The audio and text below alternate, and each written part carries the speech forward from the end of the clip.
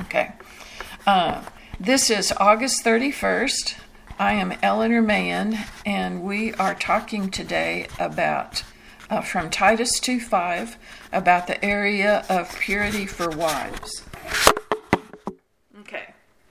So, the first thing is just talking about what the word pure, or in some translations it used the word chaste. They are both from the same Greek word, which I don't know how to pronounce, so I'm not going to say it here, or try to. But it was interesting because Webster's dictionary is a secular dictionary, but it really had pretty much the same idea as the Unger's Bible Dictionary. I think the Bible Dictionary just took the definition a little bit further. Webster's dictionary says that pure or chaste means innocent of unlawful sexual intercourse, modest, clean.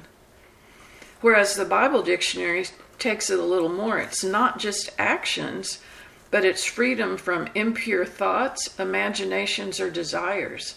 So it's a little more internalized and invisible even. Has to do with what's inside us, not just what we do. Although what our thoughts are is usually reflected in our actions. They are certainly linked.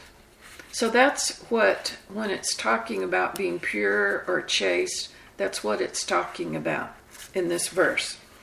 Wives don't have to worry about purity in terms of their relationship with their husband. You cannot be impure in terms of how you relate to your husband. Lust is impossible for a married couple in their reactions to each other. You cannot lust after your husband. Your husband cannot lust after you. Because in marriage, it's physical attraction, which God wants, which God has ordained in marriage. And visual stimulation, which was sin when we were single, for women is now a ministry to your husband. So let your husband look at you, let him touch you, let him see you undress. That's a part of your ministry to him, and it's also a part of the enjoyment of your marital life. So, in terms of relating to your husband, you don't have to worry about, oh, if I do this, I'm going to make him lust after me, because that's impossible. It has to do with physical attraction, and it has to do with, and that is all God ordained and put together by God. That's His plan for your relationship with your husband. It's a positive thing. Okay? So, what then is purity for a married woman? And let's look at 1 Peter 3, verses 1 and 2. Lana, can you read this, please? You can read it from the screen, or you can read it from your Bible, either way. Okay. 1 Peter 3, 1 and 2. In the same way, you wives, be submissive to your own husbands, so that even if any of them are disobedient to the word, they may be won without a word by the behavior of their wives, as they observe your chaste and respectful behavior. Okay. I thought this verse was interesting because I have never thought of it in terms of purity.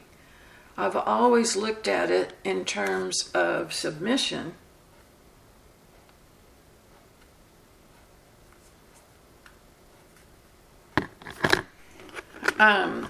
Which is a key part of the verse. But in terms of purity, I think what this verse is saying is that submitting to our husbands is an aspect of purity for us, because it's an aspect of our behavior that God is going to use in His life as a powerful influence. When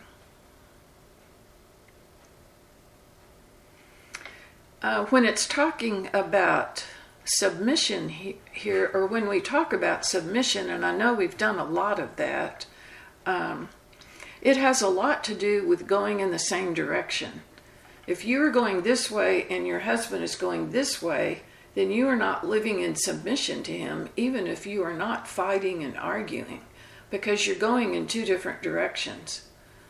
A submissive wife is one who is seeking to support her husband. And if she realizes she's going in a different way than he is going, then she is willing to make the choice to turn around and go with him. And in this particular verse, it is talking about how this kind of a lifestyle is more powerful than our words in terms of influencing our husband, and it is a form of purity. Our chaste and respectful behavior is going to be used by God when we are willing to submit to our husband's leadership. So that's an interesting thought. That's not the only way we live a pure life, but it is definitely an aspect that Scripture sanctions as being good. Okay? So another area of purity for a married woman is sexual purity. And for us, that is commitment to a monogamous relationship with your husband for life.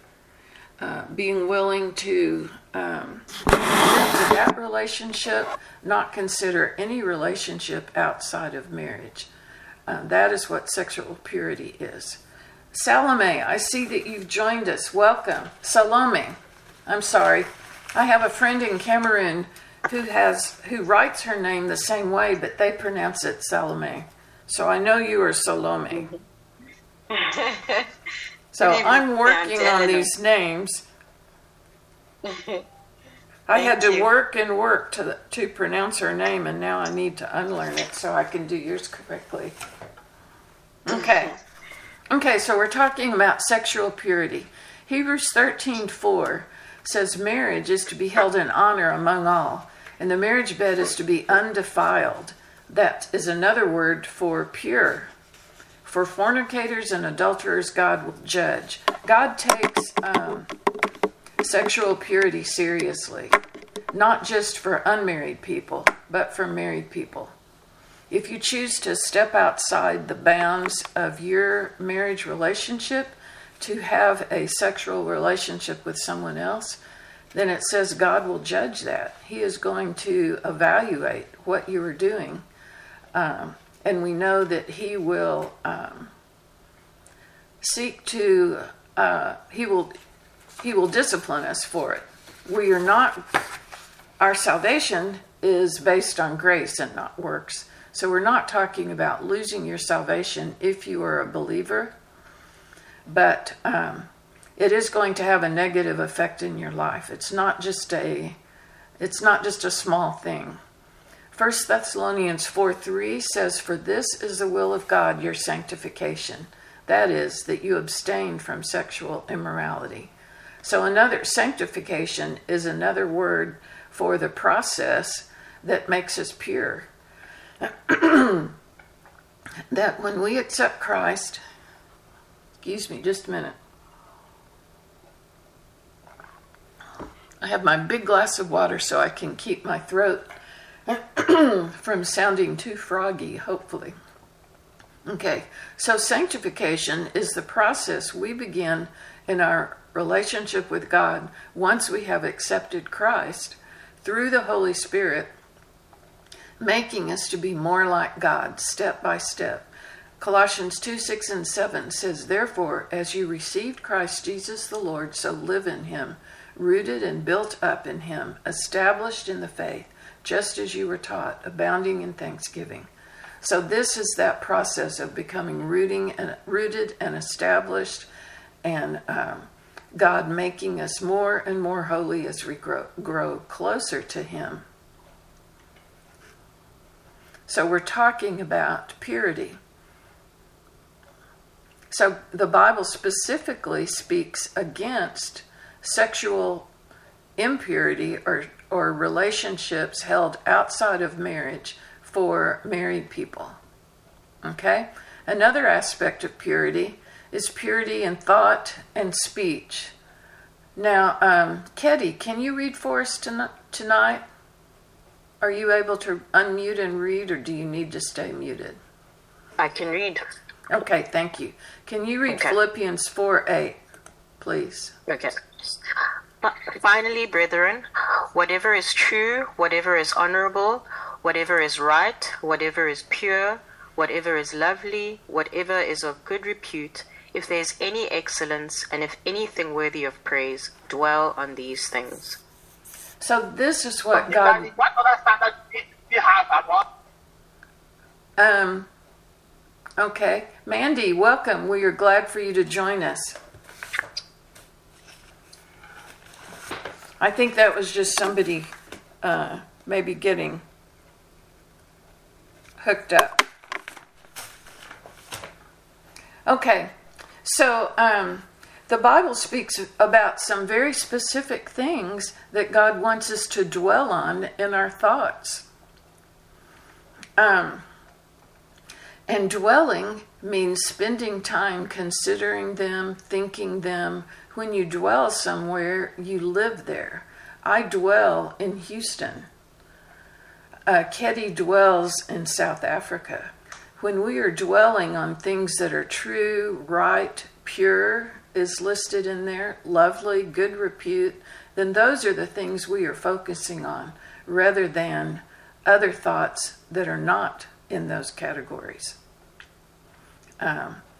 Thoughts that are false, that are not true, that are not honorable, that are wrong, that are impure, that are ugly, that are damaging to a reputation, that are not good and that are not worthy of praise. If we are dwelling on those things, then we are not living in obedience to what Scripture teaches.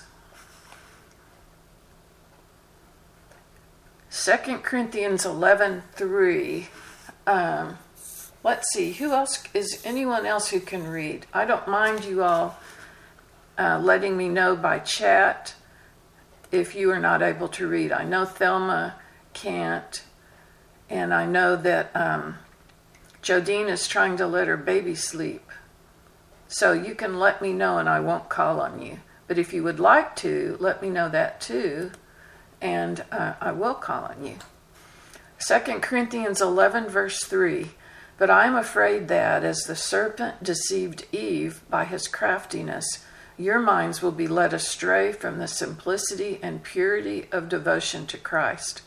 So, this is referring specifically to a woman who was deceived by Satan, and she was deceived in the area of her mind being led astray, which ended up in her making a bad choice and even influencing her husband to make a bad choice. He's the one held responsible, but she was deceived. So we don't want that to happen. We don't want to be deceived. We don't want our minds led astray. We want to be able to focus on devotion to Christ in a pure way without other things to cloud our thinking. Ephesians 5 verse 3. Let me check in the chat. Oh, okay, Sarah, good. Ephesians 5 verse 3. Sarah, can you read that? And then Temi Tope, if you could read Philippians 2, 14 and 15 after that. Okay, Ephesians 5 3. But immorality or any impurity or greed must not even be named among you, as is proper among saints. Have you ever been in a situation where people started talking about things that you knew weren't good to talk about? That they were impure in some area? When I was teaching school, I made the decision not to eat lunch in the teacher's lounge with the other teachers because there was a lot of talk that I just didn't want to put into my brain. Some of it was gossip, some of it was discussing students, which we weren't supposed to do, but I just wasn't comfortable. So I would eat at my desk and do some work or read my Bible or do something else during my lunchtime.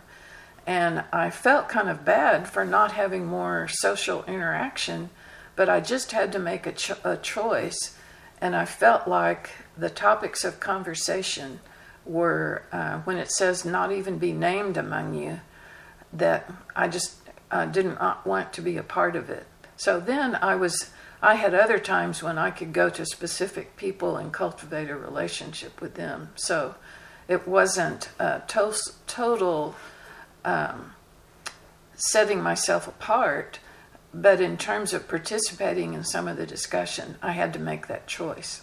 So we do have to be willing in terms of purity to make hard choices in terms of what things we're going to be involved with, who we're going to be close friends with, what things we're going to expose our minds to, because the Bible says out of the abundance of the heart the mouth speaks.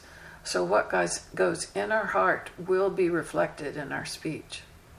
Philippians 2:14 and 15. Temitope, please. Okay. Do all things without grumbling or disputing, so that you prove yourselves to be blameless and innocent, children of God above reproach in the midst of a crooked and perverse generation, among whom you appear as lights in the world. Did you ever think that grumbling and arguing is actually impure speech? But according to this, it is. Because God says, do all things without grumbling or disputing, so that you will prove yourselves to be blameless and innocent. So if we're going to live pure lives, we have to be willing to put aside grumbling and disputing. Disputing is when you are contradicting what someone else has said. It doesn't have to do with asking sincere questions. It just has to do with contradicting someone else. And God says if we are willing to put those things aside, that we can be blameless and innocent, especially in the midst of a crooked and perverse generation. It says, among whom you appear as lights in the world. And the actual Greek word for light at the end of this verse has to do with a shining light, even a star. So we are talking about a bright light, not just a little flashlight, but a very bright light in the midst of a crooked and perverse generation. So that's part of God. In God's economy, He wants us to be pure, because that's how we can reflect His truth the best in the world that we live in. So we have to think, what things do you put in your mind? What do you read, look at, watch on internet or TV, listen to? Are you a participant in gossip? Sometimes it can be very fatiguing I feel like I'm always on the alert as to what I'm putting into my mind. But when I don't do that, then I realize my thoughts become more negative. My thoughts become more centered on things that are not what God wants to be thinking of. I become a lot more of a complainer. And it is so easy to slip into gossip. I know we covered this specifically several weeks ago, but it is so easy, for me at least, to slip into gossip, because there's a certain, I can't think of the word, it kind of makes you feel good if you feel like you're in the know. If you are not going to participate in gossip, you have to be willing to not be in the know on everything, because you're not there talking about other people. But that's a choice we have to make. Are we going to pursue purity in terms of our thoughts and our speech? The last major area is purity in behavior, being willing to separate from sin and deal with sin. I don't have these 3 verses typed out on the screen, but let's see.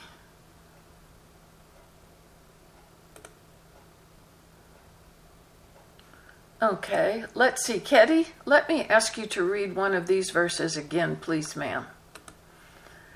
1 Peter 2:24.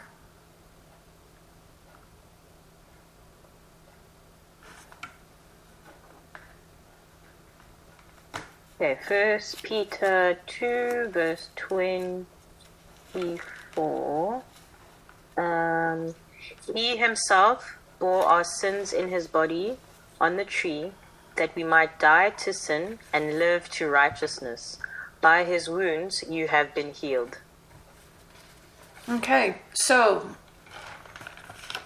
this is a pretty amazing verse, because it's not only saying that Christ died for us, he actually took our sins in his body. And he did that so that we might die to sin and live to righteousness. So he didn't just allow our sin to be put on him. He put his righteousness in us when we come to believe in him. So we are actually healed from the power of sin as believers. Now, because it says, by his wounds you are healed. Now, this is not something that we gain just by attending church, or even by having a Christian family or being married to a Christian man. This is a decision we have to make separately in terms of our relationship with God. Am I going to accept Christ in my heart and ask him to be my Lord and Savior? And so a verse that is not up here is 1 John 5:11 and 12. And it says, and this is the testimony, that God gave us eternal life, and this life is in his Son. He who has the Son has life. He who has not the Son of God has not life. So when you have asked Jesus into your heart, you have eternal life. You have been healed from the power of sin. Now, we won't be healed from the presence of sin until we're in heaven. Because the Bible says there we will understand even as we have been understood.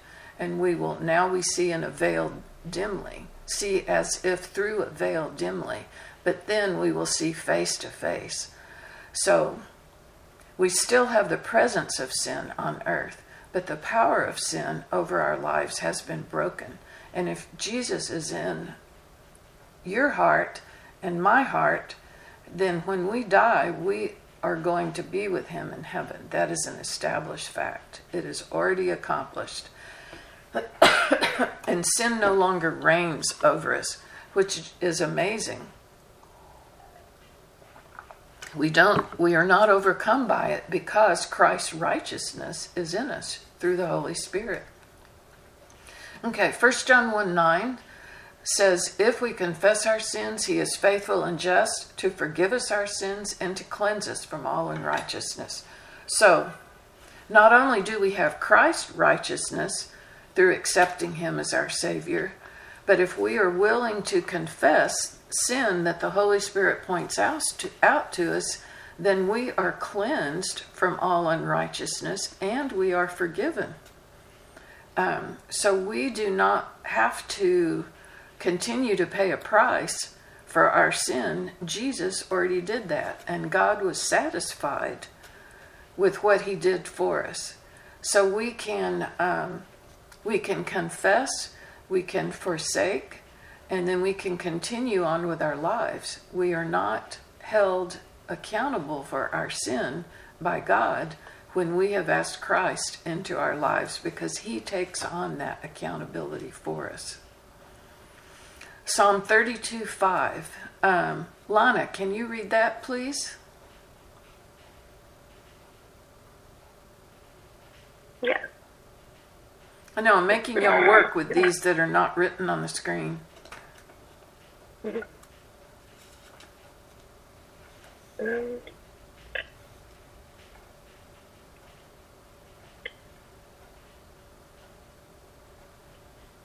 Psalm 32:5.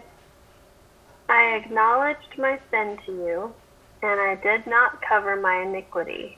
I said, I will confess my transgressions to the Lord, and you forgave me the iniquity of my sin. Good. This to me is an amazing verse. It describes the process of confession, because the first aspect of confession is being willing to acknowledge your sin, to be willing to admit what you have done wrong, and not trying to hide it, but being willing to admit that it's wrong, and then to tell God that you're sorry and that you want to repent, which means to turn from. You want to give up that sin and start living a different way. And then the very last, and you forgave, the literal word there is guilt. You forgave the guilt of my sin. So if, after we have acknowledged and confessed our sin before God, we have to accept His forgiveness. If we are still feeling guilty, then that is not from God. That is from the accuser, because He promises to forgive our sin. Very important. It may be that there are repercussions from your sin that you still have to deal with. But in terms of God's eyes, your guilt has been forgiven as a part of forgiving the sin. So that is why we can separate from sin. As non-believers, we were powerless to deal with it. And even if we attempted on our own strength, we could not accomplish what God requires on our own strength.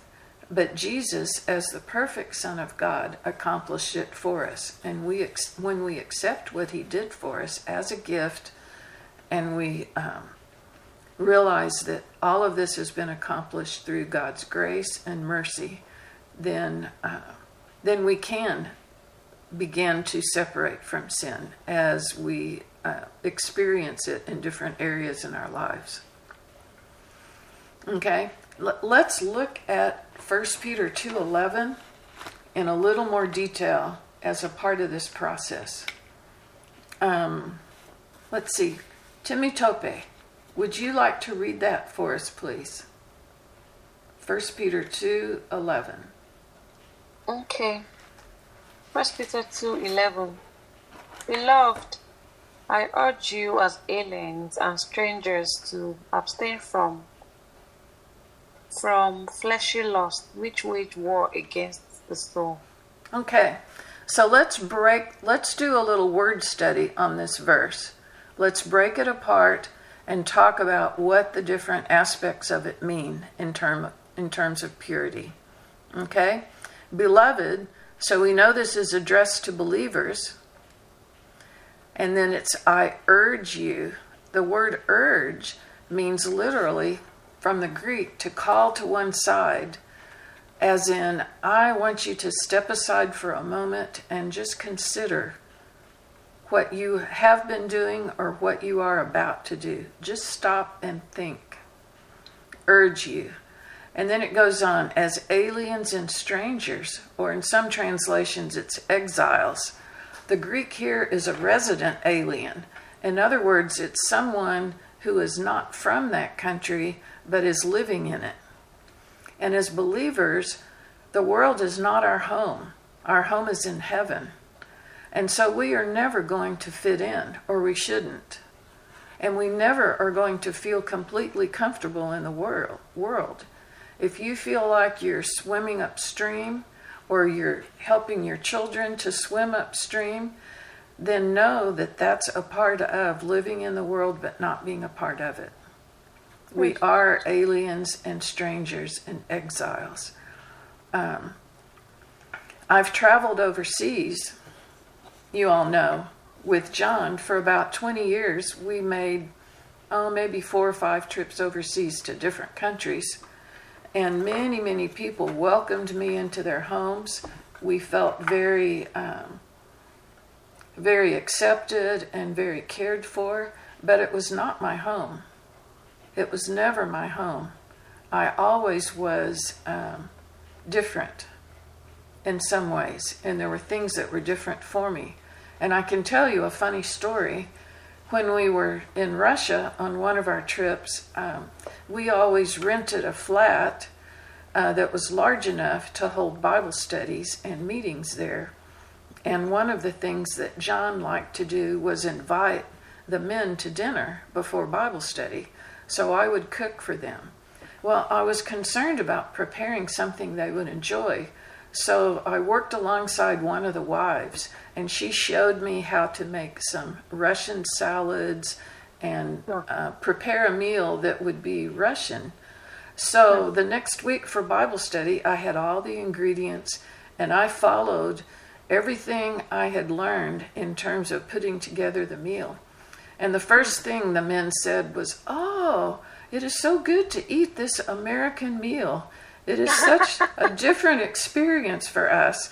And I was like, "What?" But I realized that I was not Russian. I was American.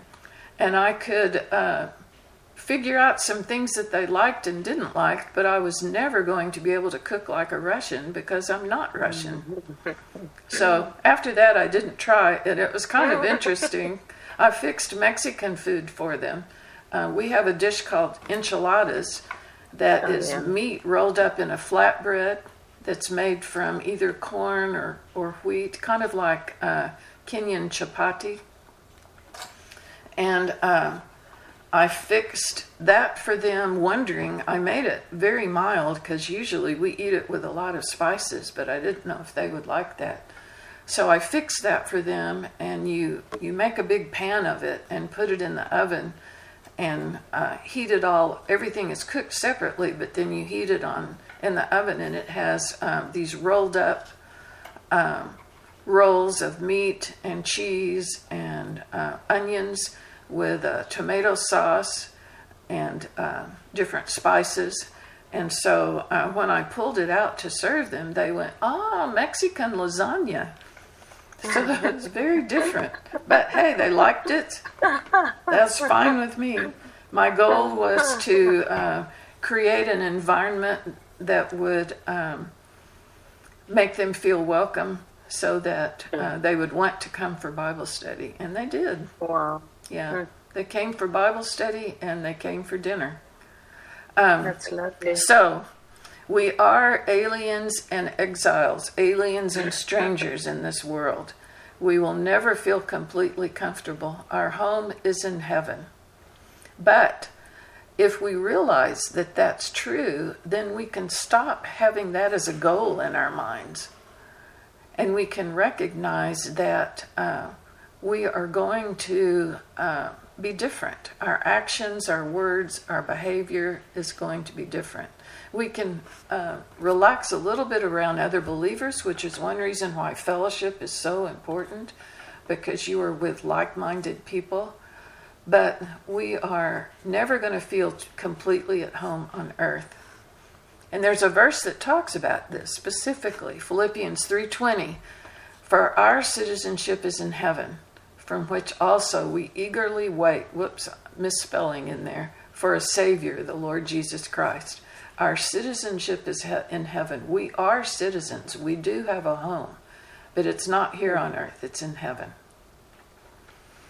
Okay, so go back to 1 Peter 2:11. "Beloved, I urge you as aliens and strangers to abstain from fleshly lusts." So what does the word abstain mean from? Well, in the Greek, it means to hold oneself back, to restrain, to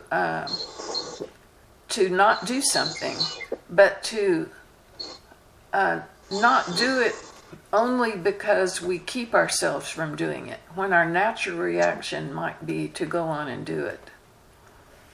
We can't do what feels right or rely on our emotions to guide us, because they will lead us astray. And we talked about this some last week when we were talking about what it means to be sensible and to think through on things. We have to hold ourselves back from doing wrong, not even begin the process. We don't even go near to sin. And I can relate another story from raising our children, and I may have shared this before, so some of you may have heard it already, but when we were, and I'm going to try to be very general because this is being recorded and I don't want to embarrass my adult children. So this is deliberately general. But one of our children, we usually on Sunday night, we had kind of a casual dinner. I fixed pizza and we ate it in the living room off of a low table. But as one of our children became able to walk, I realized that they were on a different level than they were, at a different height than when they were just crawling. In other words, they had access to a whole new world. And so one day, the pizza was sitting on the table while we all were getting ready to gather around for dinner. And this child walked right up to the table, and I told them, no, don't touch. We had already taught them what no meant. So they understood the concept that no meant don't touch. But nevertheless, they looked right at me and touched the tray that had the pizza on it. So we disciplined them because we had told them what they should do, and they chose to disobey. Then put them back down.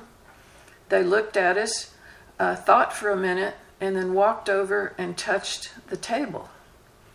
Well, the table was still a no because the pizza tray was sitting right there, and it was not just an issue of, it was an issue of obedience, but what they didn't realize is that pizza was hot. Now I know that, but this child didn't know that.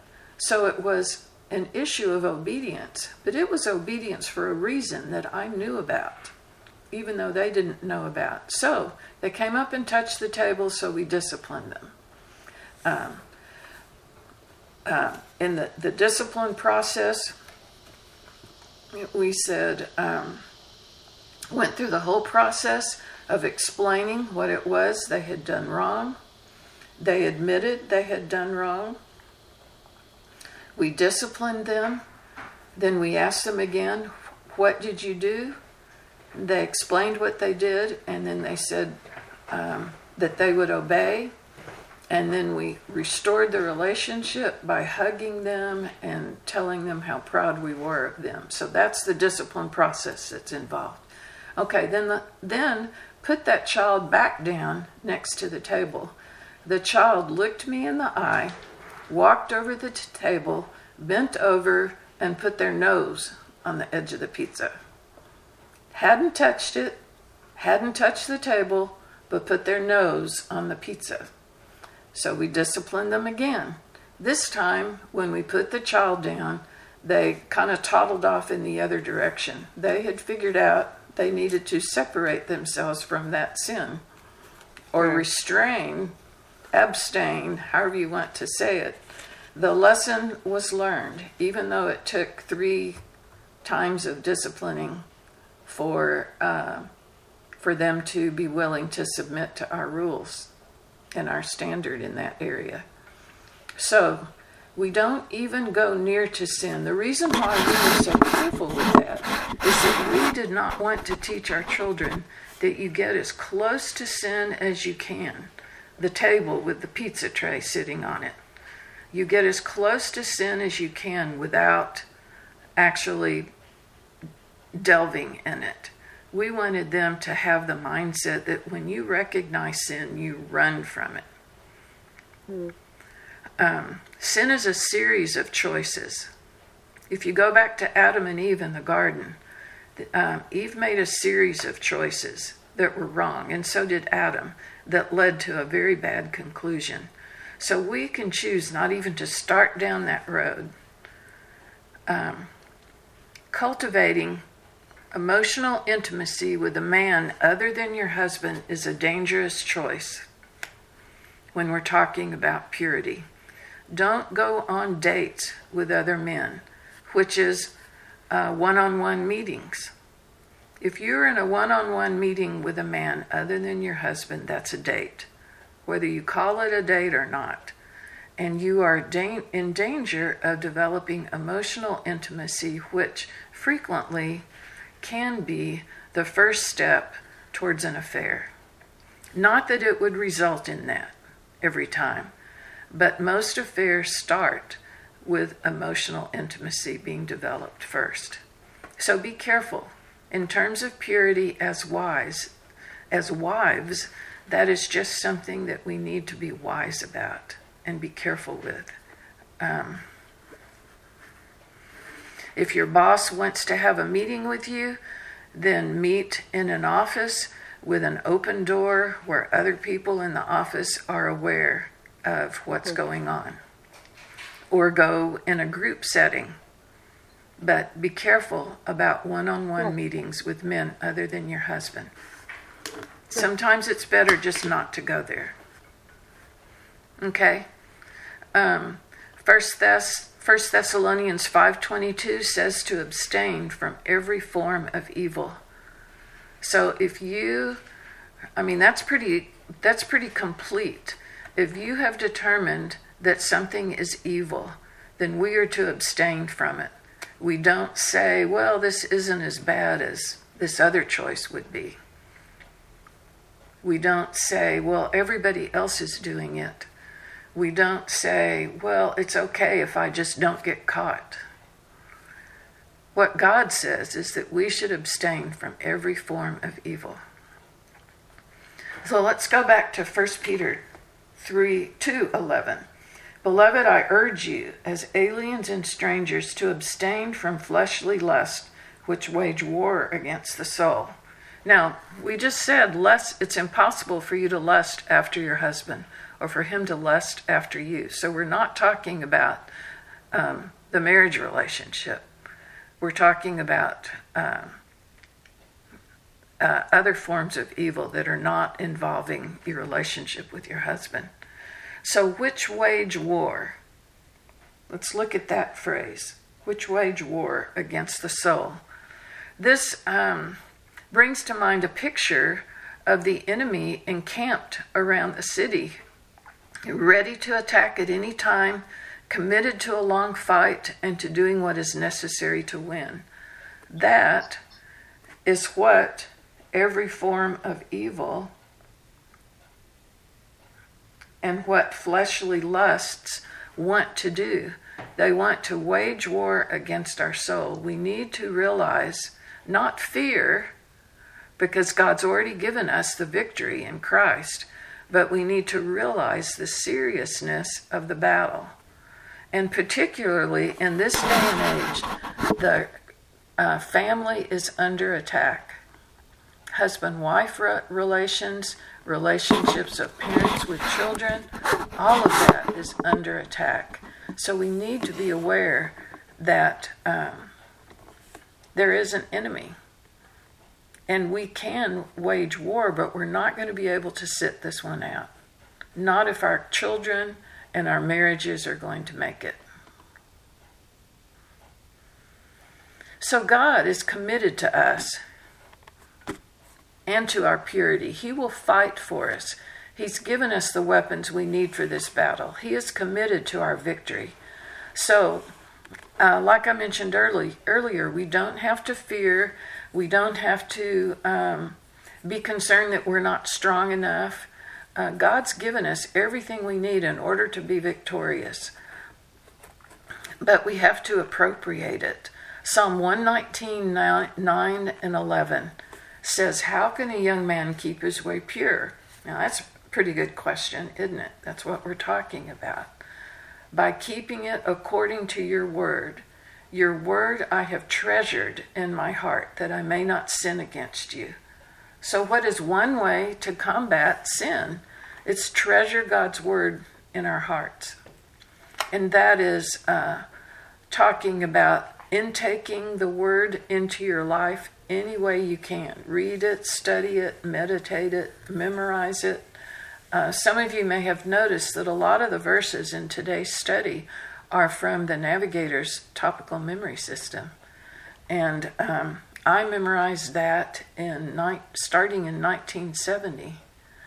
So that's, 50 years, I think, if my math is correct.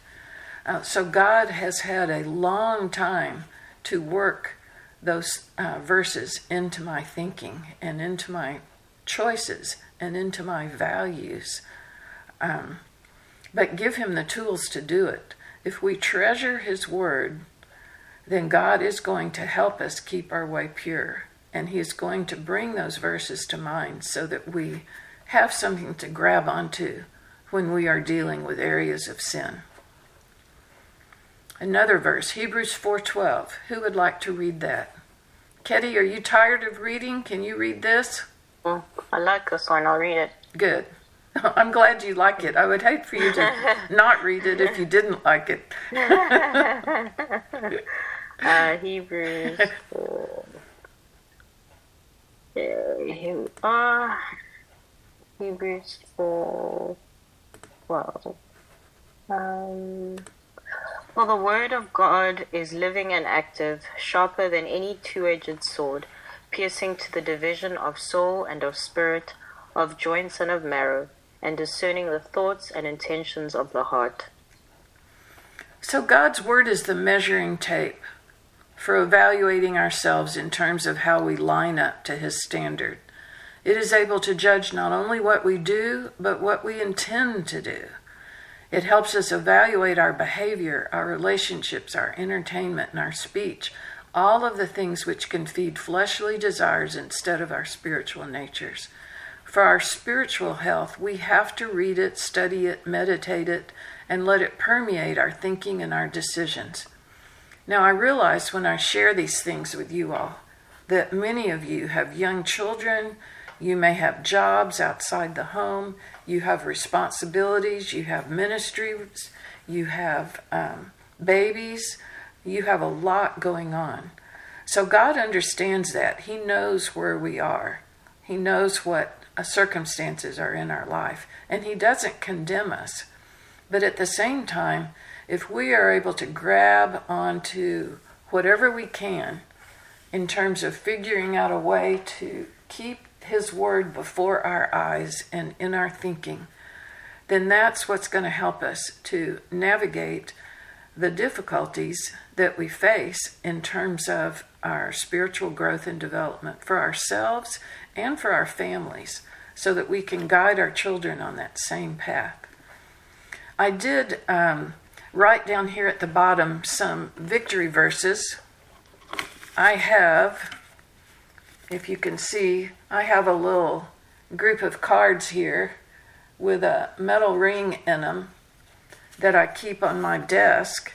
And these are my victory verses. These are special verses that I have read that really ministered to me in the area of God's victory. Actually, what I've titled the category is Victory Assured. I have categories of Seek God, Commit and Trust, and then Victory Assured. I started out with saying, as my topic, Victory Achievable, and then I thought, no, that's not strong enough. And then Victory Possible, and I thought, no, that's really not true either. So I ended up titling it Victory Assured.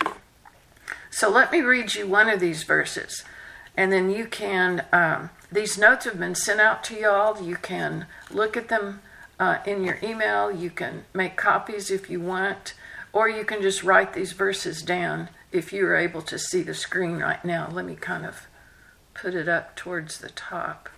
Okay? Let me read the first one, Jeremiah 32, verses 17 and 27. Ah, Lord God, behold, thou hast made the heavens and the earth by thy great power, and by thine outstretched arm. Nothing is too difficult for thee. Behold, I am the Lord, the God of all flesh. Is anything too difficult for me? So the first verse, 17, is Jeremiah acknowledging God's power and sovereignty. And then the second verse is God's answer. Yes, that's true. Nothing is too difficult for me. So God just confirms what Jeremiah said. So there's nothing in our lives, past, present, or future, that God can't give us the victory over. Purity, in terms of our relationship with our husband, our relationship with God, is, in God's eyes, it's what is going to draw us closer to him. And if you look at Hebrews 12. Let me get to that real quick. This isn't in my notes. This is a freebie. Okay. Hebrews 12, verse 1. Therefore, since we have so great a cloud of witnesses surrounding us, let us also lay aside every encumbrance and the sin which so easily entangles us, and let us run with endurance the race that is set before us. And then verse 2, fixing our eyes on Jesus, the author and perfecter of faith, who for the joy set before him endured the cross, despising the shame, and has sat down at the right hand of the throne of God. So when we fix our eyes on Jesus, we can run with endurance. We can lay aside every encumbrance and the sin which so easily entangles us. This is possible. It's not something that's out of reach. And it's not something that is just cerebral or emotional or kind of a nebulous feeling. This is the Holy Spirit exposing areas of our life that God wants us to deal with. And we acknowledge it to be sin. We confess it to the Lord. We accept his forgiveness and his removal of guilt. And we press on in a new direction. So this is how God wants us to live. And this is what God wants us specifically to do as women. And in our environment of influence over our husbands and our children, God will use this not only in our lives, but also to draw our families closer to him, to sow seeds of spiritual growth and development and salvation in our children's lives. So let's do it. Let's allow God to work like he wants to work. And I pray that as you look over some of these verses and the Holy Spirit works in your mind, I pray that this would be an encouragement to you and that God would use it to draw you closer to him. So let's pray.